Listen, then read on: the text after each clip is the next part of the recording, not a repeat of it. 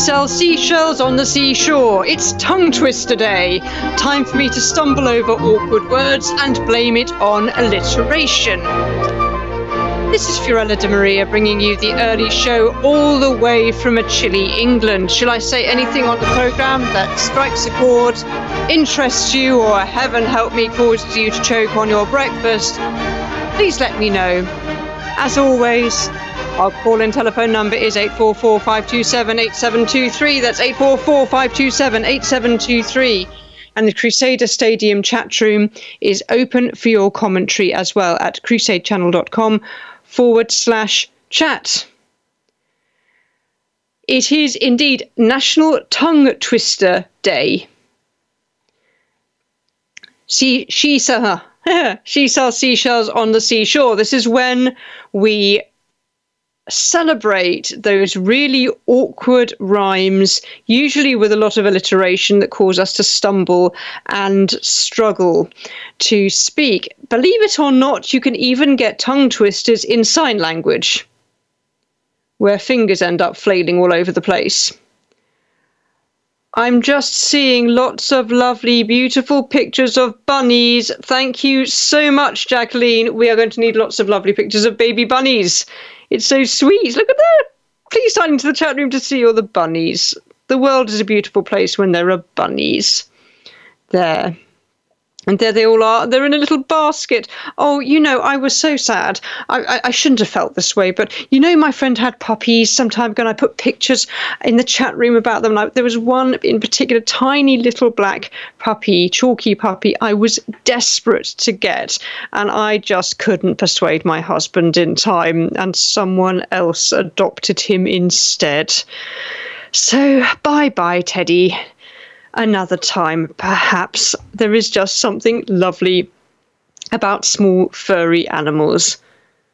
Jacqueline saying the Bucks have recovered from their heat sterilisation. I dread to think what that involves, but I suppose it's quite necessary because you can't have too many baby bunnies after all. It is not just National Tongue Twister Day, though I'm curious to know your favourite tongue twisters if you have one.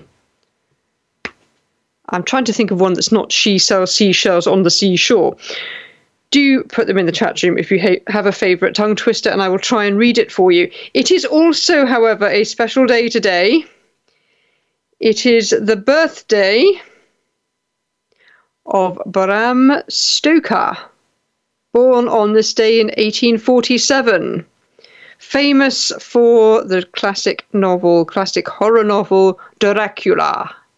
So why not celebrate Bram Stoker's birthday by buying a copy of Dracula and maybe some kind of fan fiction like This Thing of Darkness, say, if you want to celebrate Bram Stoker's big day.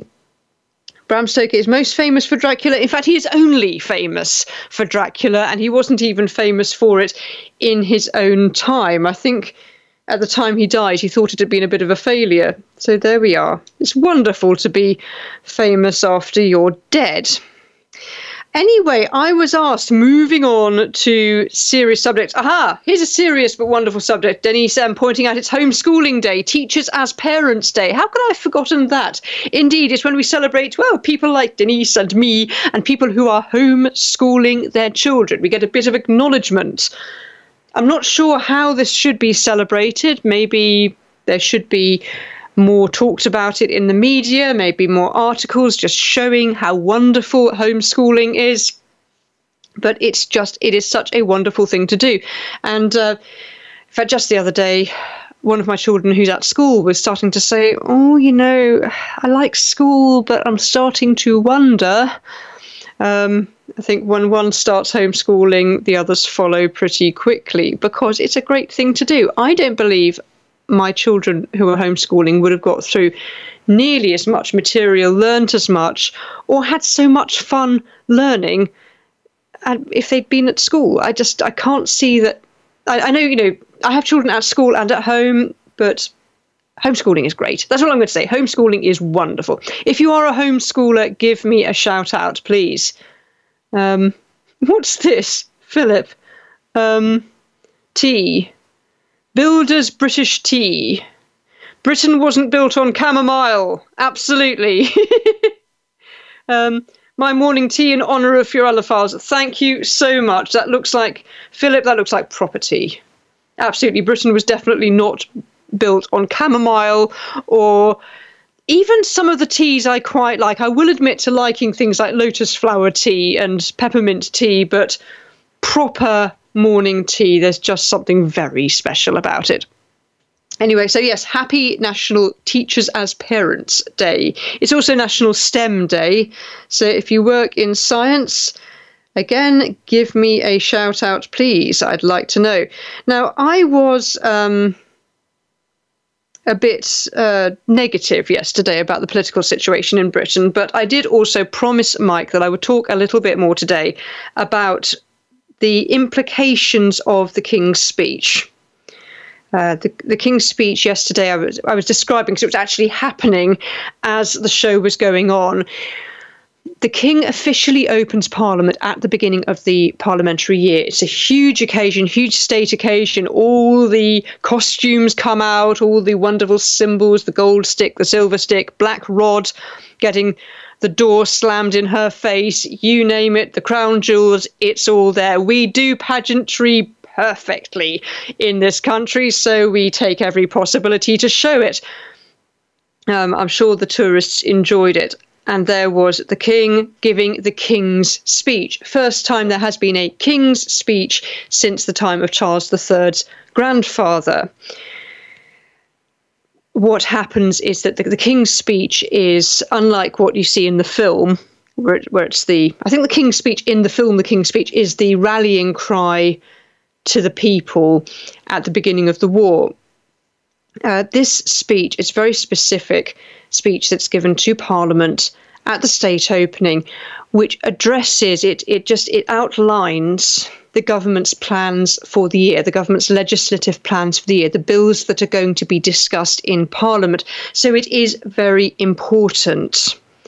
The King then leaves with his Queen, and there's a huge bun fight in the chamber of the House of Commons, where they all start debating everything, particularly debating the speech.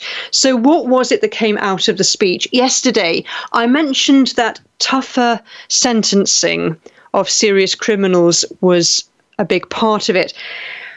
A cynic would say, and I'm just putting this out there, that the Conservative Party always gets tough, takes a tough stance when it's desperately trying to appeal to voters. And it did seem to me that a lot of the plans regarding legislative change when it comes to serious offenders were crowd pleasers, vote winners, if you prefer.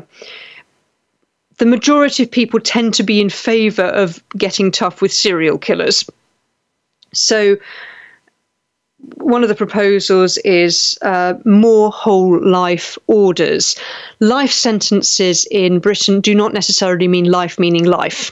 A life sentence is about 15 years on average.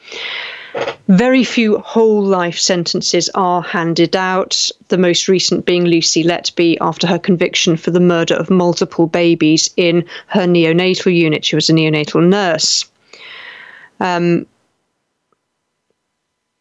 Oh, Philip, you've just said abortion is now enshrined in the Ohio Constitution, so we've got that going for us. Oh, that makes me so sad because, this morning I was chatting with some American friends and one of them said to the other, oh, good news last night, Ohio went in the right direction. And she obviously didn't want to say anything about abortion in front of me. That makes me so sad, Philip. I'm so sorry. Denise saying sad day. Yes, Maggie was saying it was a terrible day yesterday for babies in Ohio. And here are my American friends sort of thinking it's a wonderful thing. Gosh, oh dear, that forces me to draw breath. But I suppose they were trying to be respectful to me by not bringing it up, or maybe they didn't want an argument. So yes, proposals in the King's speech were to hand out more life sentences, a whole life sentence meaning that a very serious criminal will never leave prison. This is not so controversial, to be quite honest.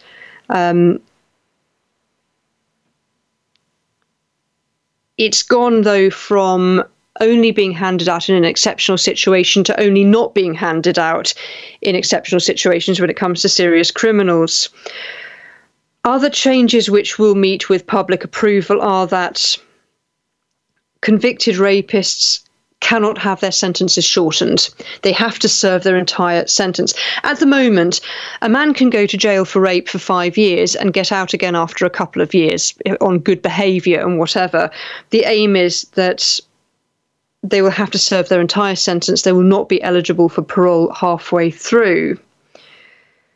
There will also be mandatory sentencing for other crimes such as shoplifting, burglary and theft. However, on the other side, there is also a proposal to scrap most jail sentences of under 1 year, because at the moment the prisons are overflowing. The prison population has doubled in 30 years and the prison system simply cannot cope with it. So the idea is we also have a huge problem with reoffending, which suggests that the prison sentence does not work for short-term sentences. So the idea is that those sentenced to less than a year in prison instead will be given community service, where they'll have to go and paint buildings and dig roads and things like that. I don't know what your equivalent is. Do you have community service in the same way in the States? The idea is that you give back something to the community that you've taken by committing a crime. It could mean that some 33,000 convicted criminals will no longer go to prison. They will also have more electronic tagging and curfews, including curfews of up to 20 hours a day. So what you're really talking about here is house arrest.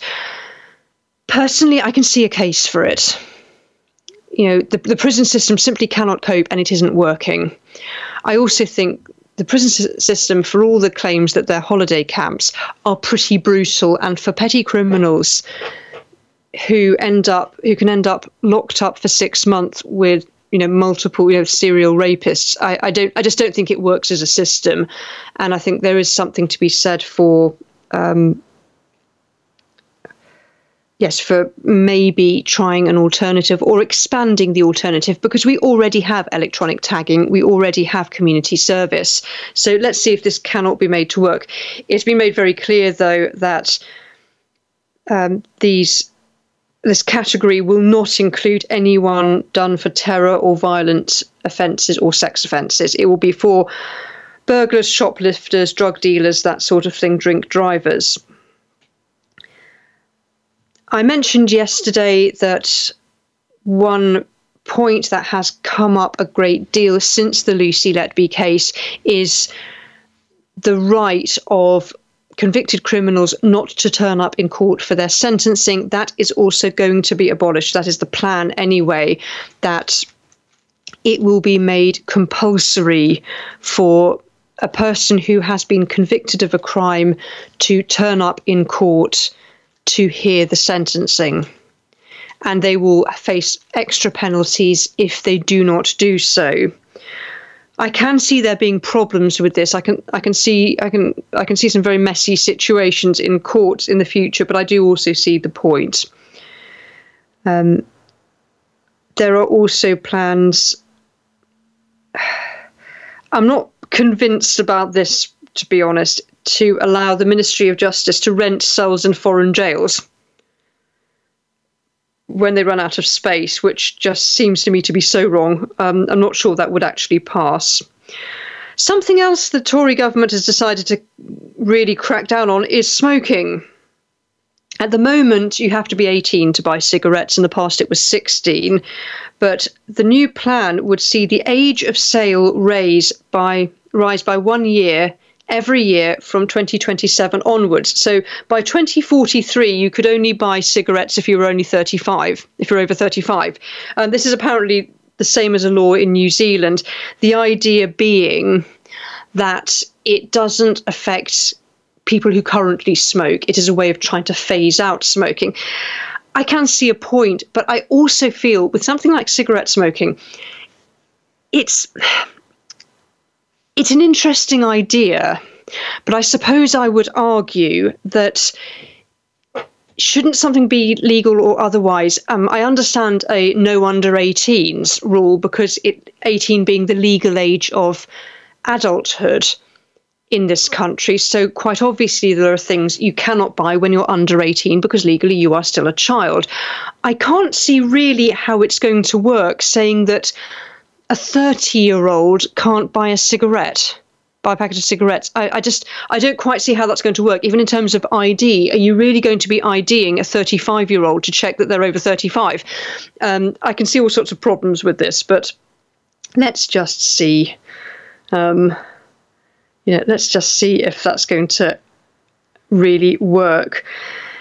Other laws which strike me as window dressing more than anything else, to do with stopping airlines from adding all sorts of surplus charges, budget airlines, higher,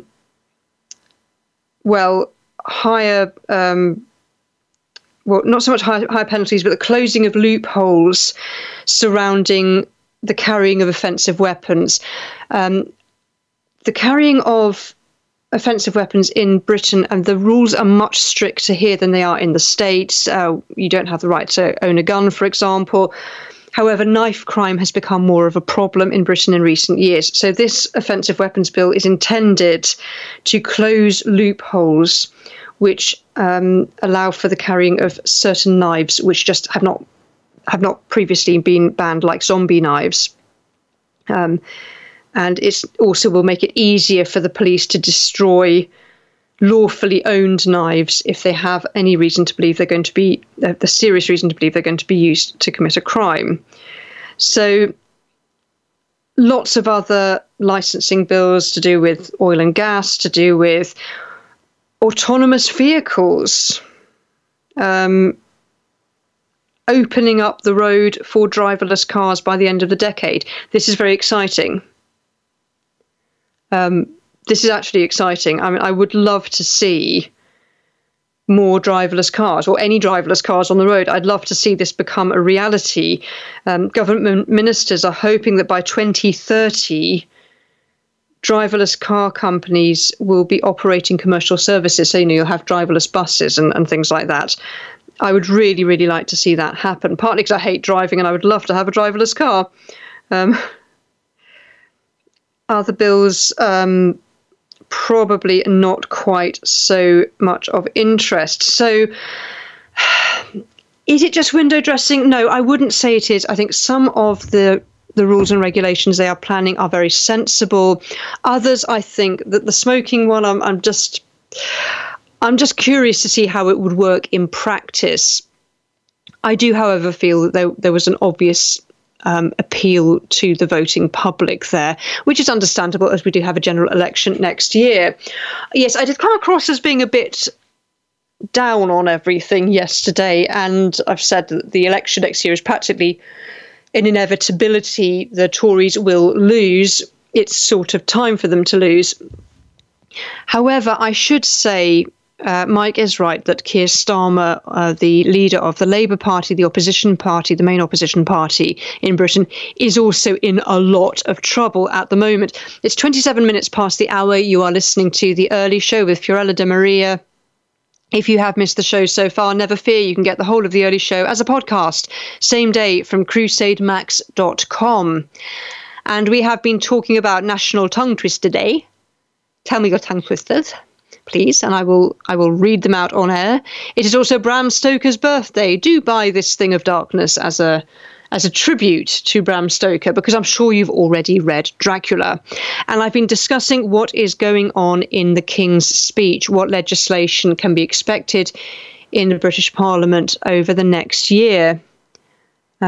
Patriot21 is saying, I don't know about how it is in the UK, but here in the States, I know a great many 35-year-olds and beyond are not adults. Yes, it's the same here. Don't worry. Yeah, we have that issue too. Lady Bellarmine, okay, yes, I take your point. I don't know if driverless cars scare me. I don't really want to see them on the road. We're a little bit different on that topic. Well, I think I can understand the fear about driverless cars. It's that feeling of they're not being someone you can appeal to. However, what I have heard about driverless cars is that they're more likely to avoid an accident than a person, because computer reaction times are faster than human reaction times. That the biggest problem with driverless cars is, there are two things. One is who is liable. Everything, when it comes to a crash, an accident, whatever, someone has to be liable. And who on earth is liable with a driverless car? Is it the people in the car? Well, surely not. If they were told that the car could drive itself, how are they responsible? Is it the manufacturers of the car? In that case, are driverless car companies going to be responsible financially for every single mishap? Well, that doesn't happen at the moment. There's a genuine legal issue here that cannot easily be cleared up. The other issue with driverless cars, of course, is that it's not just about not hitting things.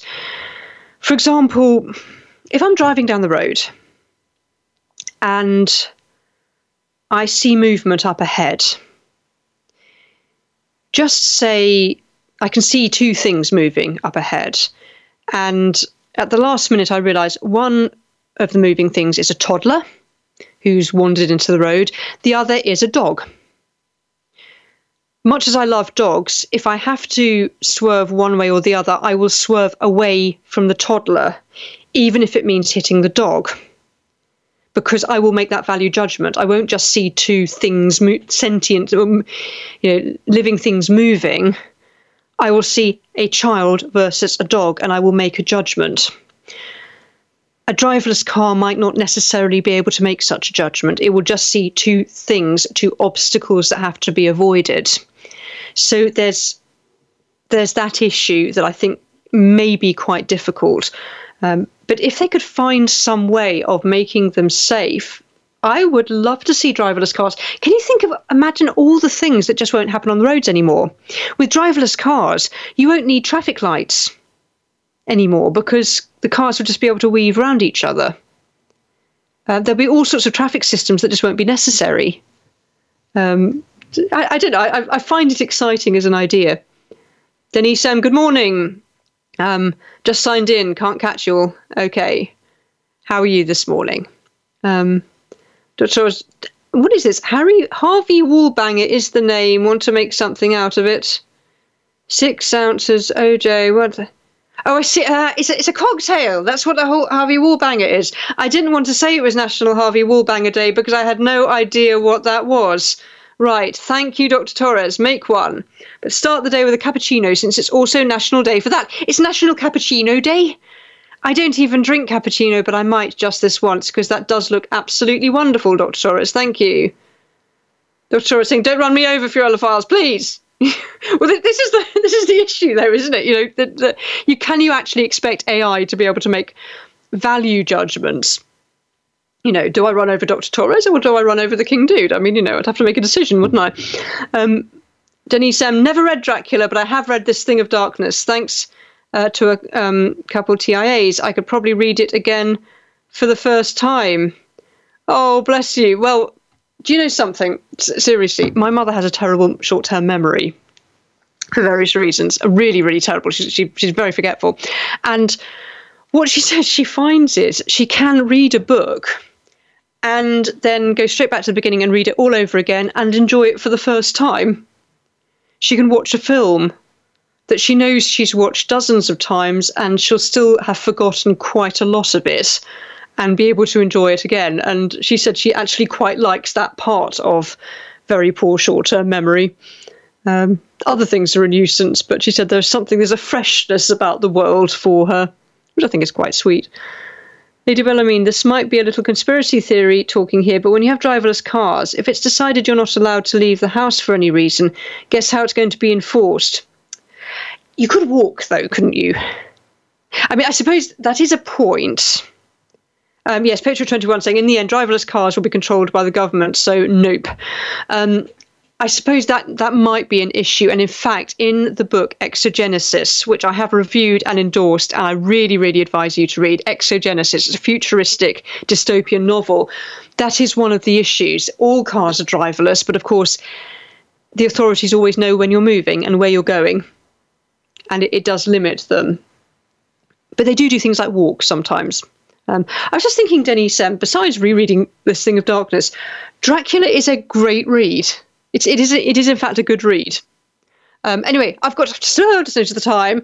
Got to go to an ad break now, but stay tuned. You are listening to The Early Show with your hostess, Fiorella de Maria. Our call-in telephone number is 844-527-8723. That's 844-527-8723. And the chat room's open for your commentary at crusadechannel.com/chat.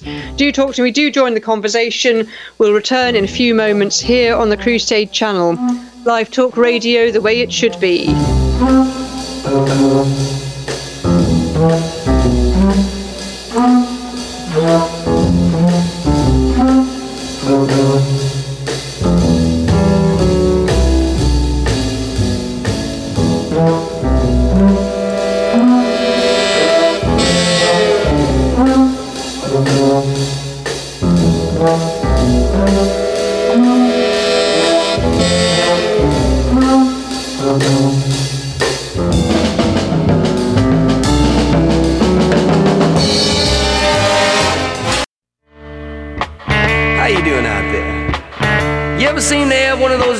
Just seems like everybody's getting on your case, from your teacher all the way down to your best girlfriend.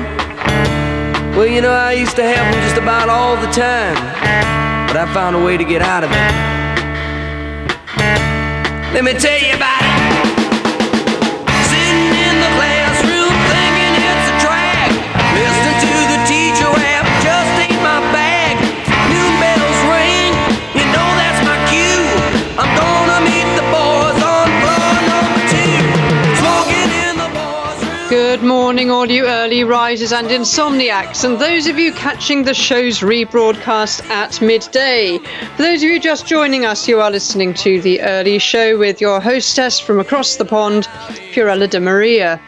Our call-in telephone number is 844-527-8723. That's 844-527-8723. And the Crusader Stadium chat room is open for your commentary as well at crusadechannel.com/chat. Do talk to me, do join the conversation as you enjoy a hearty breakfast. Yes, indeed. If you have missed the show so far, we have been talking about National Tongue Twister Day, National Homeschooling Day, or Parents as Teachers Day, National Some Cocktail I Have Never Heard of Before, Harvey Wallbanger, I hope it's nice, and National Cappuccino Day. It's also the birthday of Bram Stoker, so why not celebrate by buying a copy of Dracula and This Thing of Darkness? If you've got to choose one, let it be This Thing of Darkness, okay? Yeah, I co-authored it some years ago with some bloke. Yeah, and I've also been discussing the King's Speech and what to expect from it. One of the issues that was raised was driverless cars, and what we all feel about it. And Dr. Torres wants to point out that we're talking about memory, and Denise was saying that, you know, she could probably, because of a few TIAs, she could probably reread This Thing of Darkness, even though she's already read it. And I was saying that my mother, in fact, finds she can reread books and watch films over and over again because she has very low levels of short-term memory, and it means that everything's always very fresh. And Dr. Torres has said, I watch the same situation comedies over and over: The Golden Girls, The Cosby Show, The Jeffersons, Seinfeld, Friends, Third Rock from the Sun, Big Bang Theory. I've heard of about half of those. There we are. Big Bang Theory being one of them. Lady Bellarmine saying, part of the reason we differ is I enjoyed driving, so that's probably why driverless cars appeal to you where they do not appeal to me. Well, this is the thing. One of the reasons why I love the idea of driverless cars, for all the potential difficulties, is I don't like driving very much. I really don't. I wonder, in fact, okay, maybe it won't be the case of driverless cars. Perhaps what will happen, what is already happening, is that manual cars will just become sort of less and less reliant upon the driver. You know, we already have automatic cars as opposed to cars with gears. We already have cruise control. Some cars are self-parking. You know, you can just pull up near a parking space, press a button, and it does it for you. We already have cars that do all sorts of things for us to make life easier. Even power steering is a form of driver assist, isn't it? So maybe cars will just become more and more and more like that until finally the driver is just obsolete, or obsolete for most of the time. There's a thought. Good morning, WK Sumner. CRTOL, good morning, fellow Crusaders. Beautiful autumn morn here in North Kakalaki. Yeah, okay. Where is that? It sounds beautiful. Beautiful autumn days.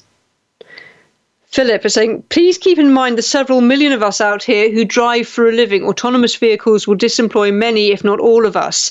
Since the invention of the automobile, it has represented a true freedom, where the average person has the ability to travel freely, not to mention zipping down a country road, is a pure joy for many of us. All that goes away with government controls autonomous vehicles. I'm too old to learn coding. Well, I think, I don't know, but I know that they're talking in the King's Speech about possibly, commercial use of driverless cars and buses and things like that. But my guess is, even if driverless cars went into production and went onto the market, that driving things like buses and lorries or trucks, I think those would be the last things to go, because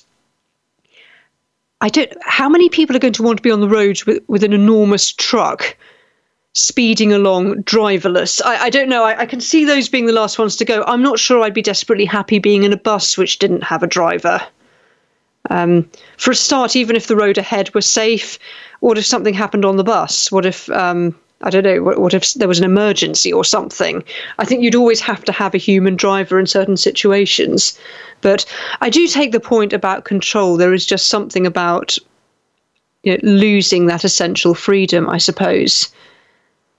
Dr. Torres is saying, I'm still waiting to see the last of the Demeter, which is described as being a chapter from Bram Stoker's Dracula. I don't know what the last voyage of that looks terrifying.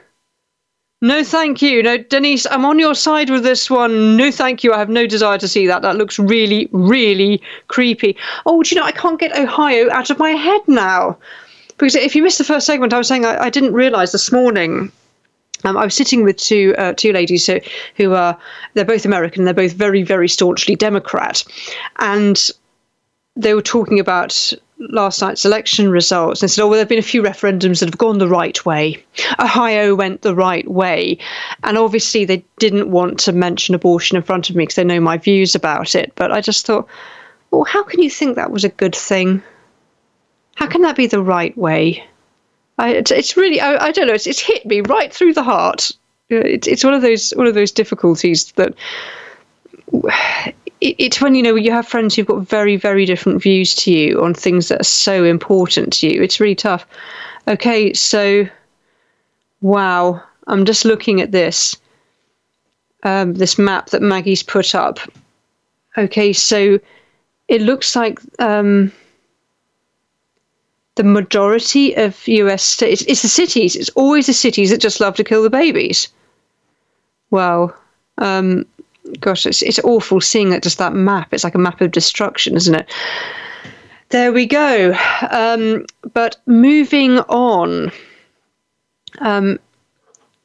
it's coming up to Remembrance Sunday. We in Britain we have Remembrance Day, which is always 11th of November, the 11th of the 11th, and it's because the armistice at the end of the First World War was signed at the 11th hour of the 11th day of the 11th month, 11/11/11. So to this day, at 11 o'clock on the 11th of November, every year we have a 2-minute silence.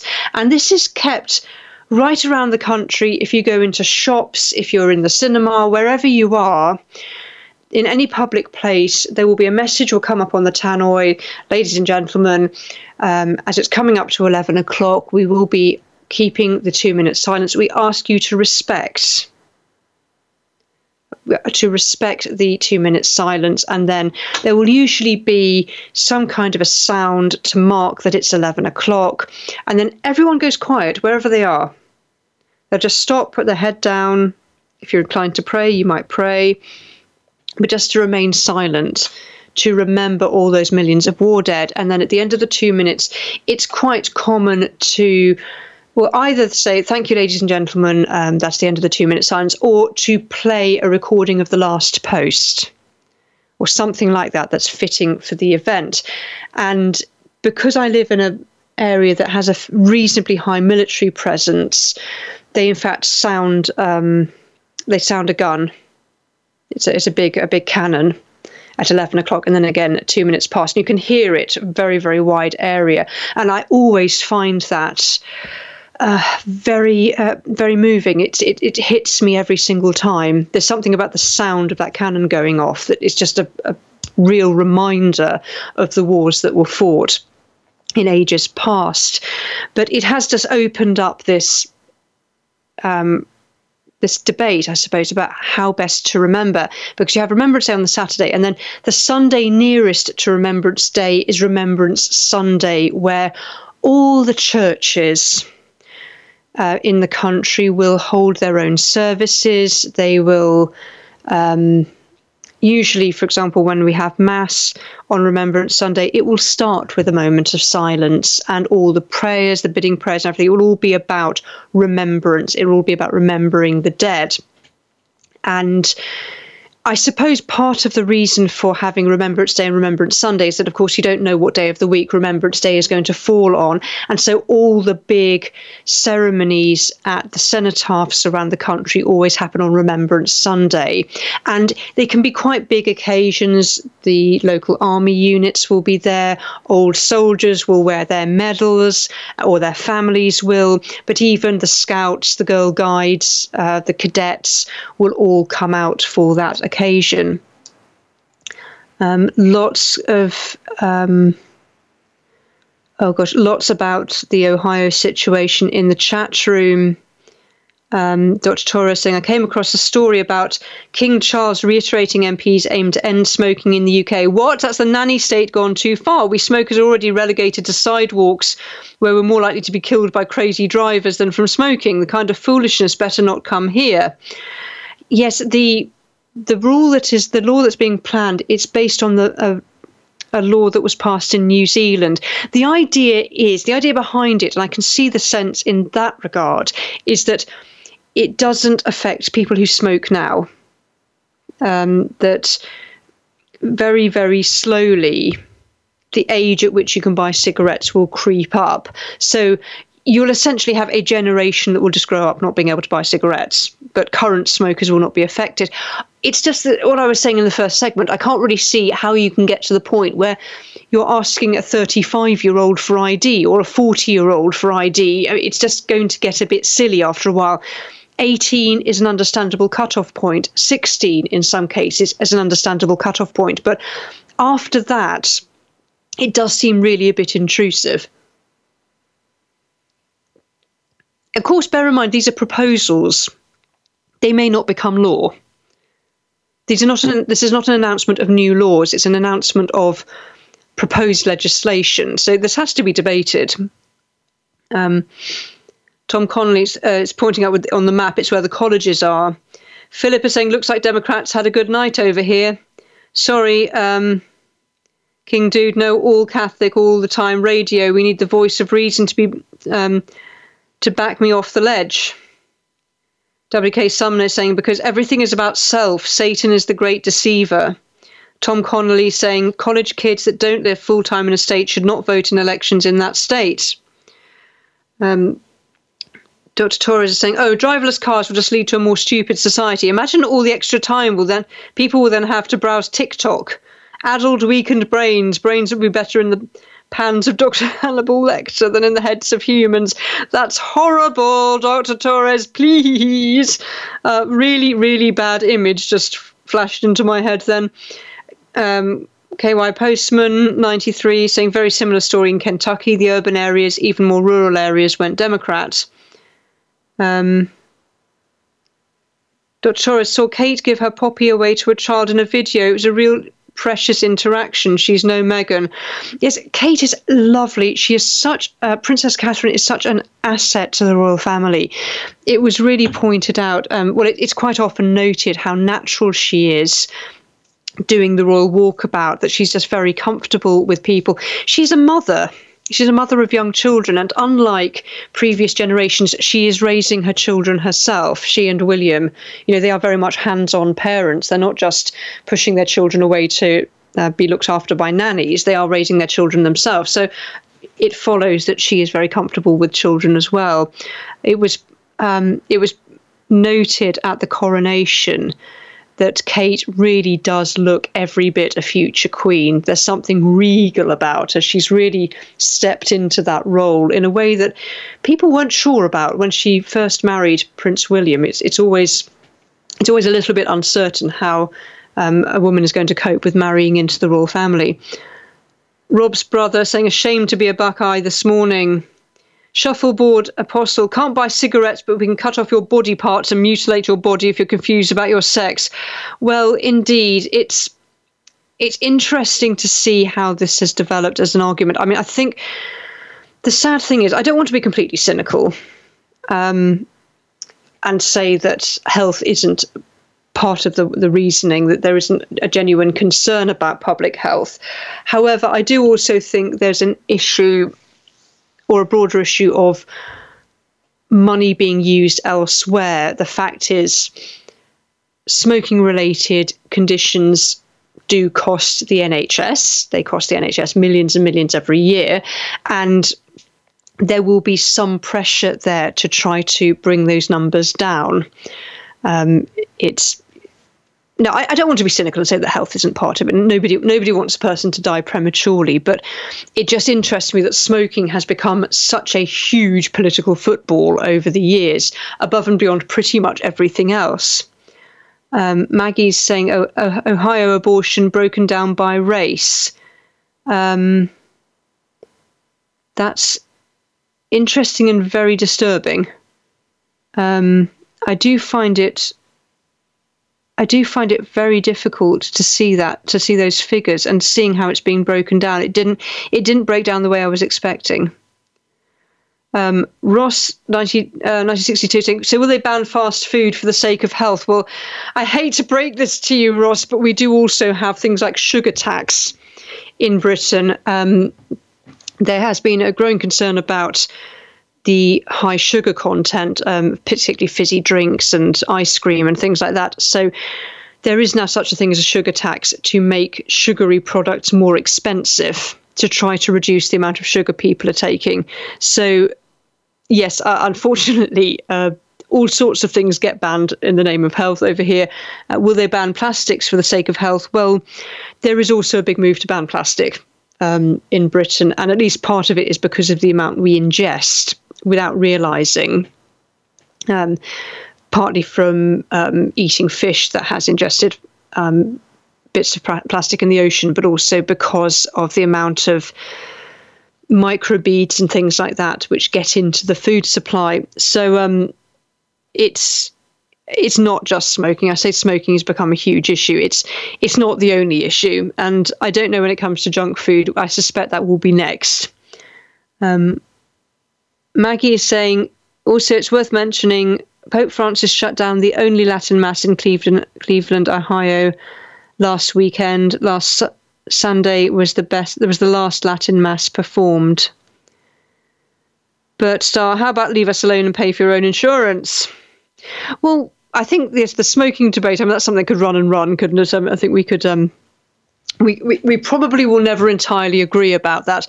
Generally speaking, I'm in favour of educational programmes. When it comes to something like smoking, something I think has worked is that there has been a lot of advertising about the effects of smoking. You give people the chance, educate people, give them the chance to make an informed decision that if you light up a cigarette, these are the risks. Having said that, my son just this morning was pointing out that they have these endless PSHE lessons at school about how smoking is bad for you, vaping is bad for you, drugs are bad for you, don't do this, don't do that, don't do that. And he said, nobody takes it seriously.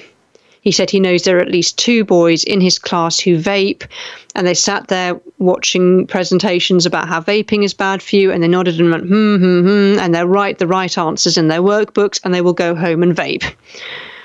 His view is that, and I know a lot of children say this, that being told no by a teacher at school generally doesn't make much of a difference. And certainly when I was at school, we had a very good anti-smoking program where, you know, we spent a whole term learning about how bad smoking is for you. We watched interviews by people who had emphysema and terminal lung cancer and things like that. And it was really scary. And we all came away saying, no, we'd never smoke. By the time we reached 6th form, so that's age 16 to 18, the overwhelming majority of children in my class were smokers. So I'm very much in favour of education. I'm in favour of education for all sorts of reasons, though I do understand that, that it doesn't always have the effect I'd like it to. Shuffleboard Apostle, that's amazing. Just 17% of blacks didn't want to kill the next generation. No, that's not totally true on Latin Mass. Our Lady of Lourdes is still holding Latin Mass, but sorry, my bad. It was in Kentucky side of Cincinnati. Okay.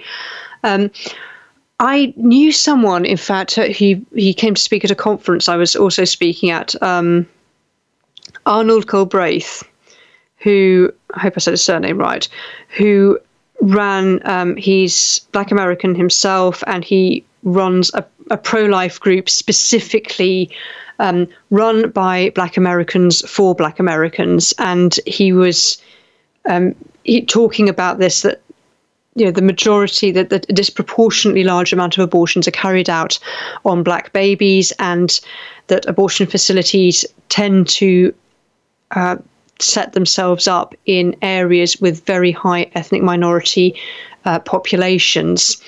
And, you know, he was eloquent on the subject. I don't know if he was the one who said, I think that we have accidentally aborted the next Martin Luther King or something like that. I can't remember if it was him who said that, but it's devastating. I mean, he was very interesting to listen to, though. It's 1 minute past the hour. You are listening to The Early Show with your hostess, Fiorella de Maria. If you missed the show so far, never fear. You can get the whole of The Early Show as a podcast, same day, from crusademax.com. We've been talking about, well, we are currently talking about the King's speech and the proposed legislation that was mentioned in it, including hard-hitting legislation on smoking, the introduction of driverless cars, and whole life sentences for more serious offenders, and also making it compulsory for convicted criminals to appear in court to hear their sentence. Ross saying, I would never argue the health merits of smoking, but it's no one else's business what I do. Shuffleboard Apostle saying, I have spent hours in front of abortion centres. It's over 70% black women going in. What I find very sad over here, I realise that the demographic breakdown is different, but quite often friends of mine who do pray outside facilities say that you get a disproportionately large number of new immigrants and asylum seekers coming for abortions that they don't want, that they tend to be the ones who speak to them and say, I don't want to go for an abortion, but I'm not entitled to any financial support. I'm homeless. I don't know what to do. I don't know if I'm going to be sent back to my country tomorrow. How on earth am I supposed to have a baby in a situation like this? And the upside is they are easier to help because they don't actually want the abortion. They do want assistance, but it has raised concerns about the numbers who are undergoing abortions they don't want, that they would rather avoid, but they feel trapped into a situation that they don't feel they can do anything about. There was a big upsurge some years ago. It was when the EU expanded. This is quite some years ago now, when Poland and a number of other countries joined the EU, where you had much larger numbers of Eastern Europeans coming to live and work in Britain. And there was a rule that many did not know about, that you are not entitled to any maternity leave or any maternity protection legally until you have been working in Britain for at least a year. So you had young Polish girls going for abortions, and the abortion providers would weep crocodile tears and say, oh, it's so sad, because they cry so much, they don't want to have the abortion, but what can be done? What can be done? And that made me so angry, because I thought there's a lot that could be done. You know, there are people who will help them. You could refer them for help. You're performing abortions on women who don't even want abortions, and then claiming to be very sad about it. And guess what? Abortion on economic grounds in Britain is illegal. So you're not only doing something immoral, you're doing something that is in fact illegal, because that is not one of the conditions for abortion in Britain. SC Iceman saying, I don't care what you do, but I don't want to be paying for your higher insurance costs because of smokers. And Shuffleboard Apostle saying, you still have 4 SSPX chapels in Ohio. Okay. How many listeners are from Ohio? If you're listening to this from Ohio, do say hello in the chat room. Do make yourself known. I'm curious to know. There seems to be quite a lot coming in with talking about the Latin Mass in Ohio. Kai Postman 93, also an Institute parish in Cleveland. Okay, right, that is good to know. Now, very briefly, I don't know that there's going to be really enough time to talk about this now, because the conversation always gets it always goes in directions I don't entirely intend, but that is absolutely fine. And the King's speech was important today, and I know people are reeling from the election results yesterday. But yes, Remembrance Day coming up. There's been some very moving things, like, for example, a disabled artists group set up, they designed and built a memorial using recycled plastic bottles to make these giant, very arresting poppies, bright red poppies, that they then put along a grass verge. Hundreds of them, very, very eye-catching, and said this part of this was about educating the next generation through the artwork and finding ways to just really catch people's attention. Brayden Victoria, hello from Vandalia, Ohio. Did I say that right? Vandalia. Kai Postman, they shut down the diocesan TLM in Cleveland, but the bishop invited the Institute of Christ the King to create a new shrine. So they technically didn't lose the Latin Mass, it just moved. Please correct me if I'm wrong. Louise, carpetbagger-dominated Northern Virginia wins again. Oh, I said it right, Victoria, thank you. But there are a number of controversies surrounding this Remembrance Day, and that is that there are 2 protests. So the controversy that's hitting the news is that there's a pro-Palestinian march planned for Remembrance Day, and there is also a pro-life vigil, Remembrance Vigil, planned for Remembrance Day. And I'd like to say a couple of things about that. There's a lot of pressure on Palestinian Solidarity to move the date of the march. Now, they have said the march is not taking place at the time of the big Remembrance Day commemorations. It's long after. It's in the afternoon. It's well past the 2-minute silence. They will not in any way encroach upon the main Remembrance Day commemorations. They're not going anywhere near the cenotaph in Whitehall. And I do get that, but I just feel that protests and marches, they can happen any day. Remembrance Day, I just think, should be left alone. And with the pro-life vigil that's taking place, this is pretty much a first for me. I very rarely disagree with the pro-life activities that go on in Britain, because I think, the pro-life movement in Britain is much smaller than the US. It's got very poor funding. It's an embattled campaign that has doggedly continued to defend life in the public square, in Parliament, for over 50 years. I worked for the pro-life movement for years, and I am proud to have done so. However, I'm not sure I agree with holding a pro-life vigil on Remembrance Day, because I fear it will be interpreted as hijacking that event. And Remembrance Day has a very specific purpose in Britain on the 11th of November. It is to remember the war dead.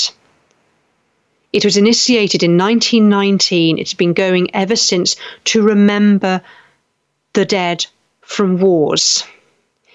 And the pro-life movement has its own days.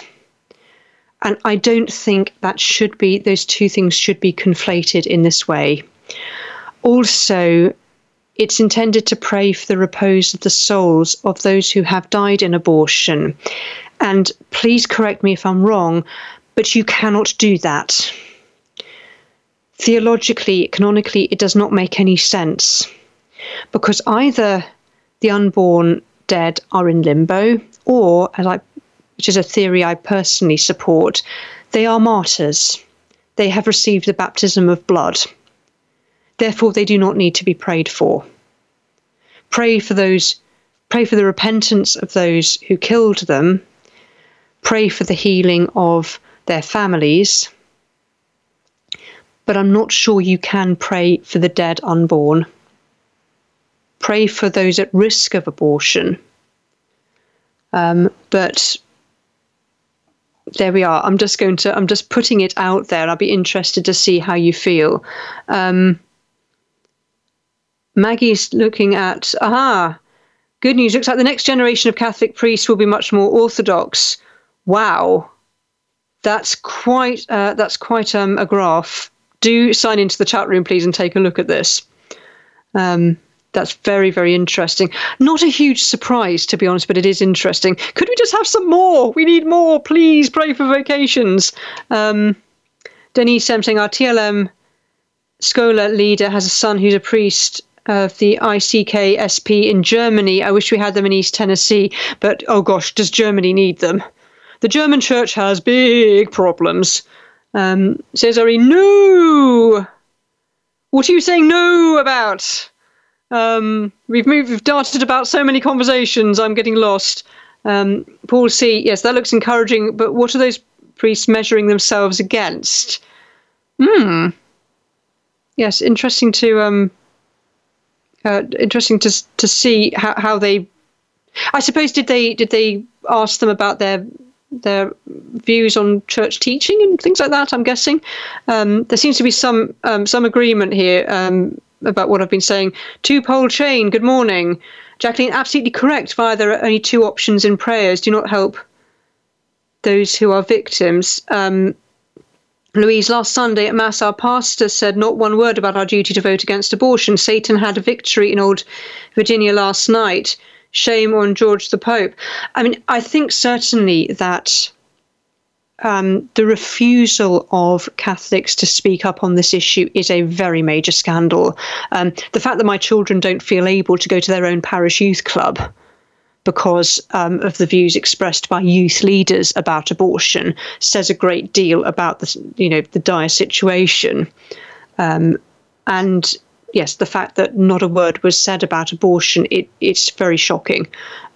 It's not as if Catholic teaching on abortion is a big secret, but it has to be embraced. I mean, one of the things that certainly helped me when it came to homeschooling and wondering whether I was in some way letting down Catholic education, it was realizing that one of my now ex-friends on Facebook, because I'm afraid I did have to block her eventually, was a practicing Catholic who's involved in her parish and teaches at the Catholic primary school and is firmly in favour of abortion and was very much in favour of the yes vote in Ireland.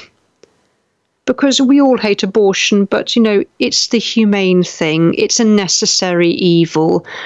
It's a terrible thing to hear a practicing Catholic say that. And it's heresy. There is no such thing as a necessary evil. That's a cop-out.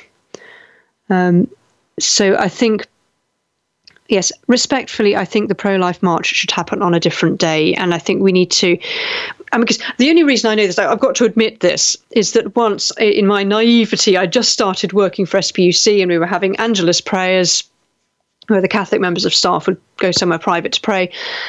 And I said, someone said, is there anyone wanting to share any prayers? And I said, could we pray for the unborn lost through abortion? And afterwards, I got a tap on the shoulder and I was told, you can't do that. And I wish it had been said a little bit more politely, but yes, it was the first time I'd ever really stopped to consider that. There is, in fact, a book by Aidan Nichols. He's a Dominican, excellent mind. And it's called Abortion and Martyrdom. It's worth a read just to look at that. Maggie, on a side note, today is our son Michael Austin's 25th birthday. He's fallen away from the faith, so could you all say Ave for his return? I would truly appreciate it. There we are. Could we all pray?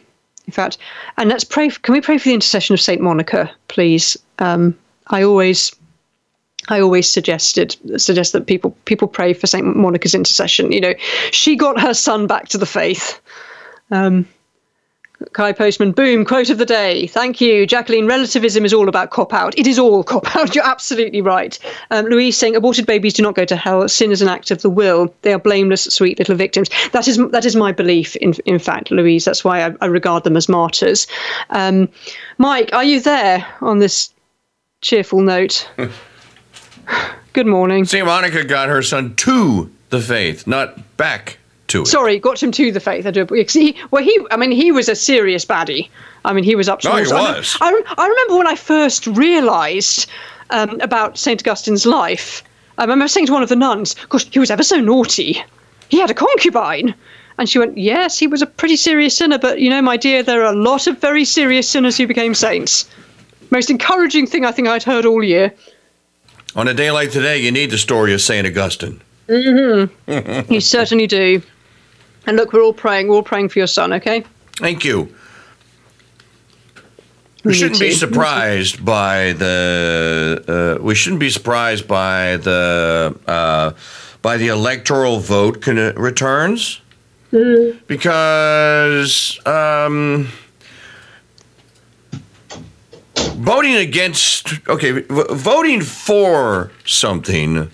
Okay, so it was a yes vote for the amendment. No was against the amendment. And to the now, maybe there's an indication that some of the voting was rigged. Paul Macquarie, when he was on the show back in April, and March, said that the vote in Ireland was completely rigged for the abortion vote. Oh, it was completely rigged. In every sense of the word, it was the most one-sided campaign I have ever seen. It was absolutely shameful. Well, what's her name? She was in the European Parliament. She did a show with him. Kate. Is it Scanlon or? No. No, not Dana. Sinnott. Kathy Sinnott. Kathy Sinnott came on and she told Paul, "Give me the microphone." She came on and she said, "No, he's right," but he goes, "This is how they did it," and she detailed how a young person could have voted 3 times in Ireland's referendum. They could have voted from their parents' house using that address. Yep. They could have voted from if they were at university, they could have used the university, the dorm room address. And they could have used the address that they could have also claimed to live in with a friend somewhere near the university. And she said that they had documented dozens and dozens and dozens of cases where that is exactly what happened, where they were encouraged to, and they went and they voted it, some of them 3 times.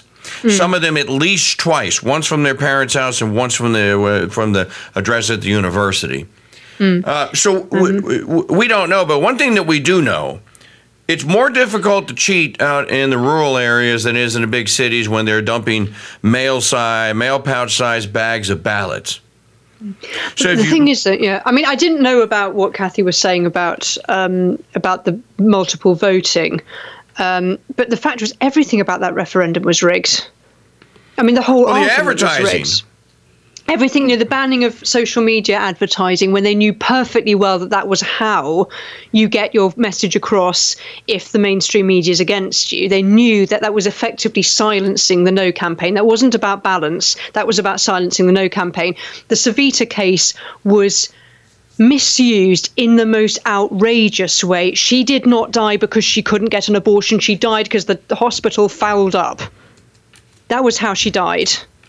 That from start to finish, that was a tissue of lies. And a lot of people voted yes, genuinely believing that Savita would be alive today if it hadn't been for Ireland's abortion laws. Yeah. People were led to believe that women did not get chemotherapy if they were pregnant and had cancer. That was another lie that was put about. I spoke to doctors who said that was simply nonsense. They would never deny treatment to a pregnant woman. So they found a case where somebody hadn't been able to get chemotherapy. And, they literally did. They created this narrative that was just a load of lies. And an awful lot of people voted in good faith, yes, because they genuinely believed women were dying. Well, Fiorella, I think that this is a symptom of a much larger issue. I talked about it yesterday for maybe half hour. I think I'm going to talk about it all 4 hours today, and that is, look, you want your precious democracy. We all want to have a part and say so in the administration of government. But there are the lesson that should come out of this and should have come out of some previous referendums is certain things cannot be voted on. Life and death cannot go up for a vote.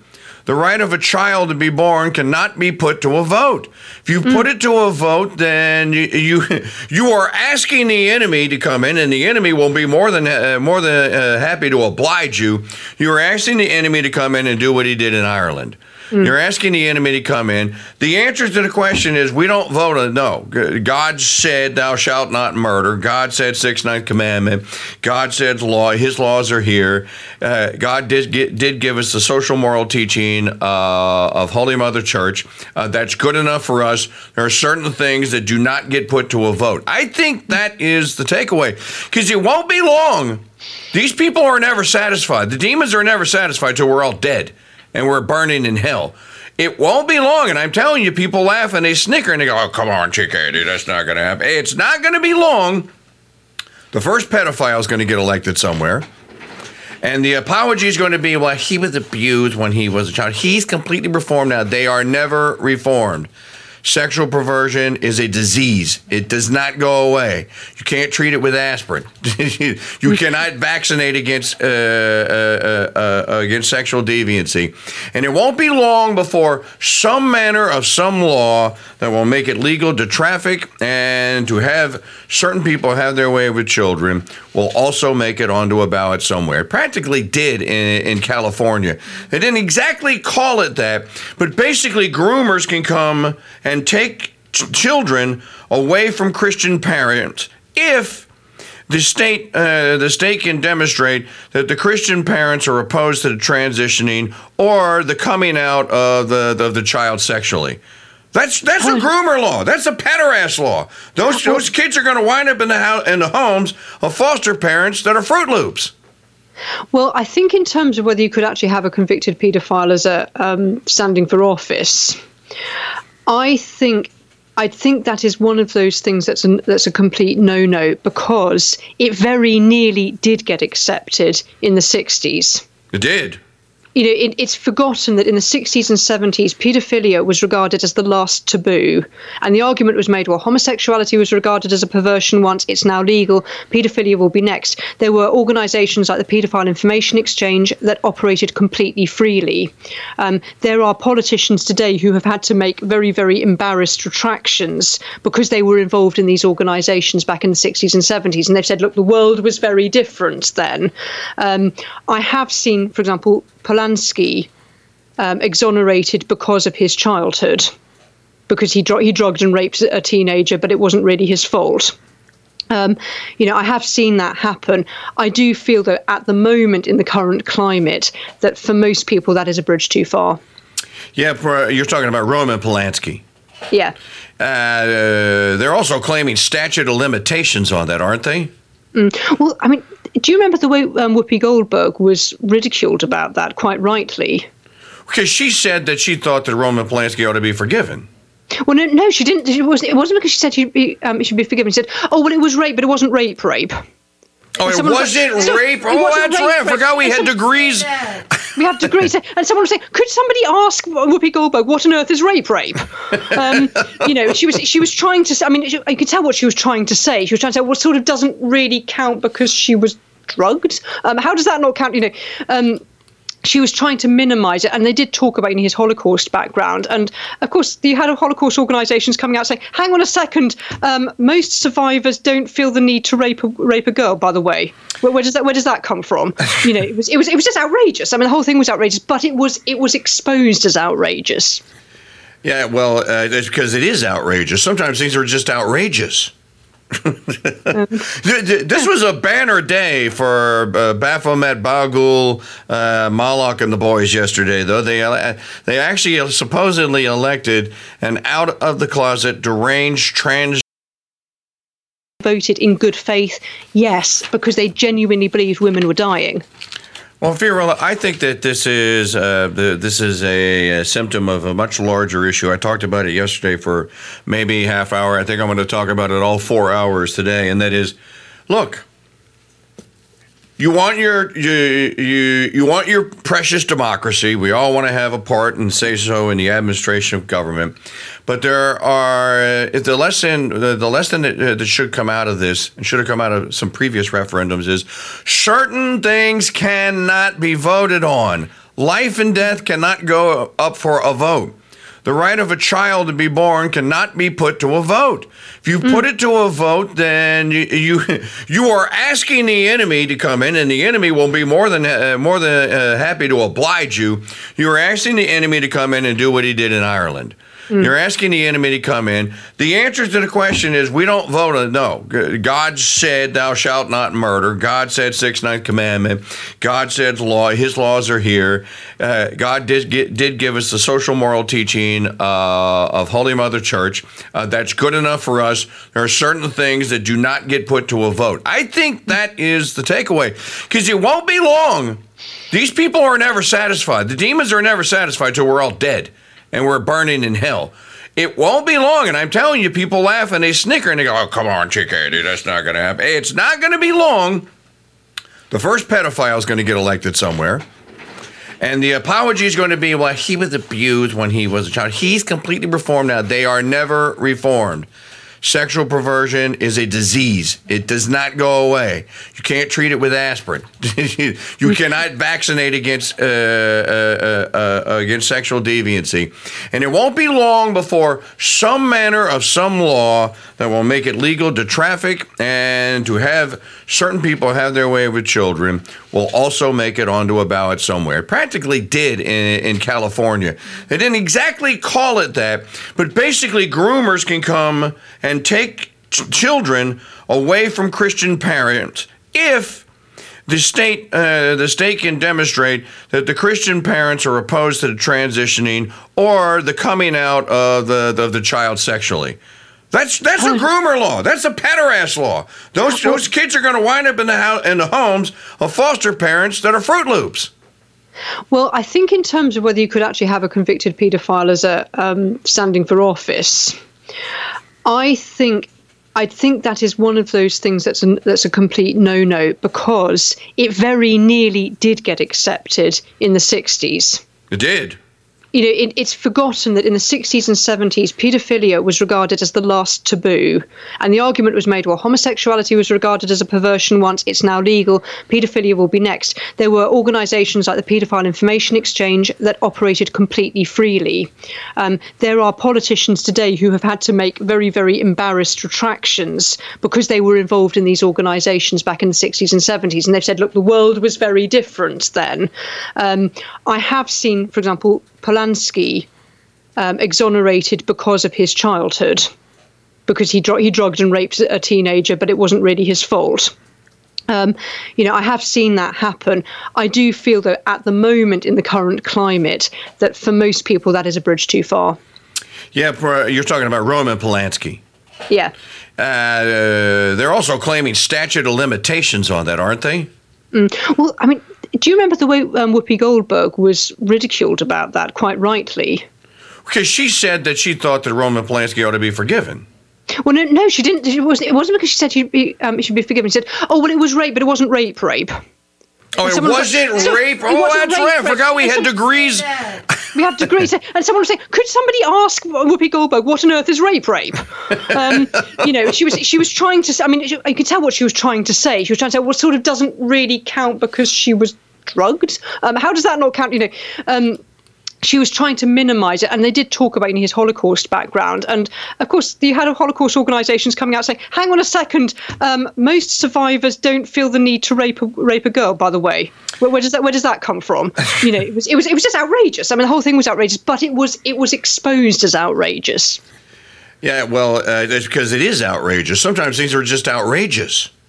This was a banner day for Baphomet, Bagul, Moloch, and the boys yesterday, though. They actually supposedly elected an out-of-the-closet, deranged, transgender guy masquerading as a woman to the state senate in the state of Virginia. Now, I had covered this case back in May and June. This guy's a pervert.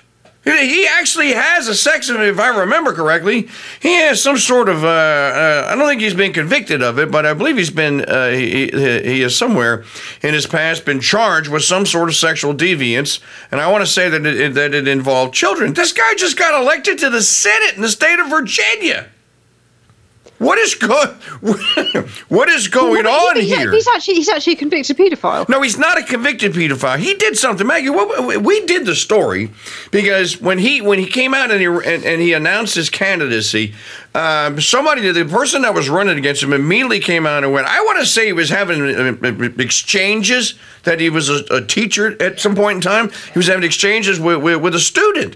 And I'm going like, this guy is deranged. He is typical of gender dysphoria, which is you will be prone to sexual deviancy. Well, he's now in the Virginia Senate. He has an office now. I remember back in 1992, it was the Klan shot fired around the world. 1991, I'm sorry. A man named David Duke. You probably have heard that name before. David Duke was elected to the Louisiana House of Representatives in 1991 in a district in Metairie, Louisiana, not far from where I lived at the time. And he had infamously gone to every house in his district and had personally campaigned, and he beat, what added insult to the injury was that he beat the former governor, Dave Treen. He beat Dave Treen's brother.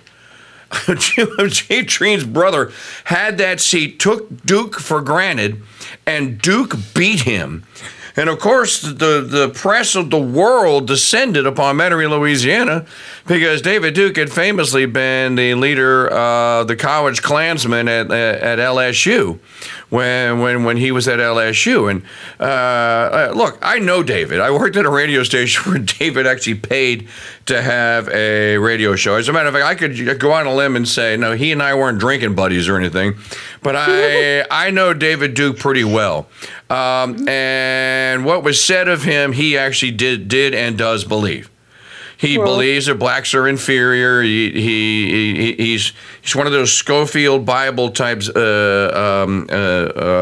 Zionist-leaning kind of Christians there that thinks that there's biblical precedent for racism, and he actually believes this stuff. But the point being is that the media of the world is centered on our little hamlet in Metairie, Louisiana, want to know what kind of evil, wicked people had just elected a former Klansman. He never was the Grand Wizard of the Klan. That was a lie. He never was. He was basically the leader of the college Klansmen or whatever the hell they had at LSU. Mm-hmm. But the point being that there was something wrong with that election. It only lasted one term. He was voted. Well, he tried to run for governor, and he got beat by Edwin Edwards. Not handily, but he got beat. The point is that people knew there's something wrong with electoral politics when David Duke can be elected. Well, there's something wrong when Danica Roem can be elected in Virginia. Seriously wrong. Yeah. Well, I feel somewhat out of my depth here. I only found out about this because it was hearing it being talked about in a really positive way. I just, what I find really hard, it's that really good people can fall for this. Because these friends of mine, they're really, really nice people. They're really good people, but they are completely convinced that abortion it's entirely about women's rights. It's got nothing to do with the baby. It's not a baby. And I find that trying to cross that gulf really impossible. Well, it used to be abortion ought to be safe, legal, and rare, said Bill Clinton in 1996. And he does sound just like that. Thank you. Yesterday, they were celebrating in the streets of Cleveland, Ohio, black women who are being victimized, whose children are being slaughtered wantonly by abortionists across the United States. Were celebrating that wanton slaughter and offering Moloch his pounds of flesh will continue. There's just there's something sick and wrong with this society, and I would not blame God. He said he wouldn't send a flood again. He didn't say anything about a comet or a meteor. I would not blame. I can completely see, or maybe we will be seeing the rise of Antichrist, and all this is going to come to an end, because it seems the human race, the human condition right now is in a bad way. Bad way. I wasn't around in 33 AD, so I can't say that it's as bad as it was in 33 AD. But it seems like it's as bad as any time, certainly during Christendom or the Christian history of what you call the continent. Yes. Things seem to be spiraling. I don't know. But I do believe that I do believe that the experiment of self-government amongst people without the bedrock of Christian faith and the formation that goes along with it is a disastrous failure. I think you could have some form of it, but you'd have to have proper formation. And maybe in the beginning of it, there was that kind of formation. We don't have that kind of formation anymore. Certainly not across... Yeah, that's what it comes back to in the end, all the time, is its formation. Yes, it does. So you're going to get bad things with badly formed people. We should expect it. So. Yeah. Yep. Right. Well, hooray. See you on Friday. You didn't even make a comment about the horror, the dreadful music. Well, do you know, I didn't make a comment because when it came on, I thought it was an advert. I didn't even realise it was music. So you were talking about smoking and smoking being banned, so I played "Smoking in the Boys' Room," which is a rebel song about a bunch of high school boys that sneak out of class in the 1970s so they can they're really cool, so they can go smoking in the boys' room, so they can go smoke in the in the washroom. Right. So I thought it was fitting, but I thought that I was expecting, oh, please make it come to an end, make it stop. No, I was sitting there thinking, is this an ad? What's going to happen next? Is someone going to start telling me to buy something? And then suddenly the music started to trail off. I was like, oh no, it's the intro music. Welcome back to the early show. Yeah. Yes, we shall. We'll welcome you back. We'll see you on Friday. Friday. Okay. Have a good couple of days. It is 32 minutes past the hour. It's been my absolute pleasure to bring you the early show all the way from Chile, England. Don't forget to write me at Fiorella@crusadechannel.com. And the chat room is open for your commentary as well at crusadechannel.com/chat. I will now leave you with the King Dude, Mike Church himself. You're listening to the Crusade Channel. Live talk radio the way it should be.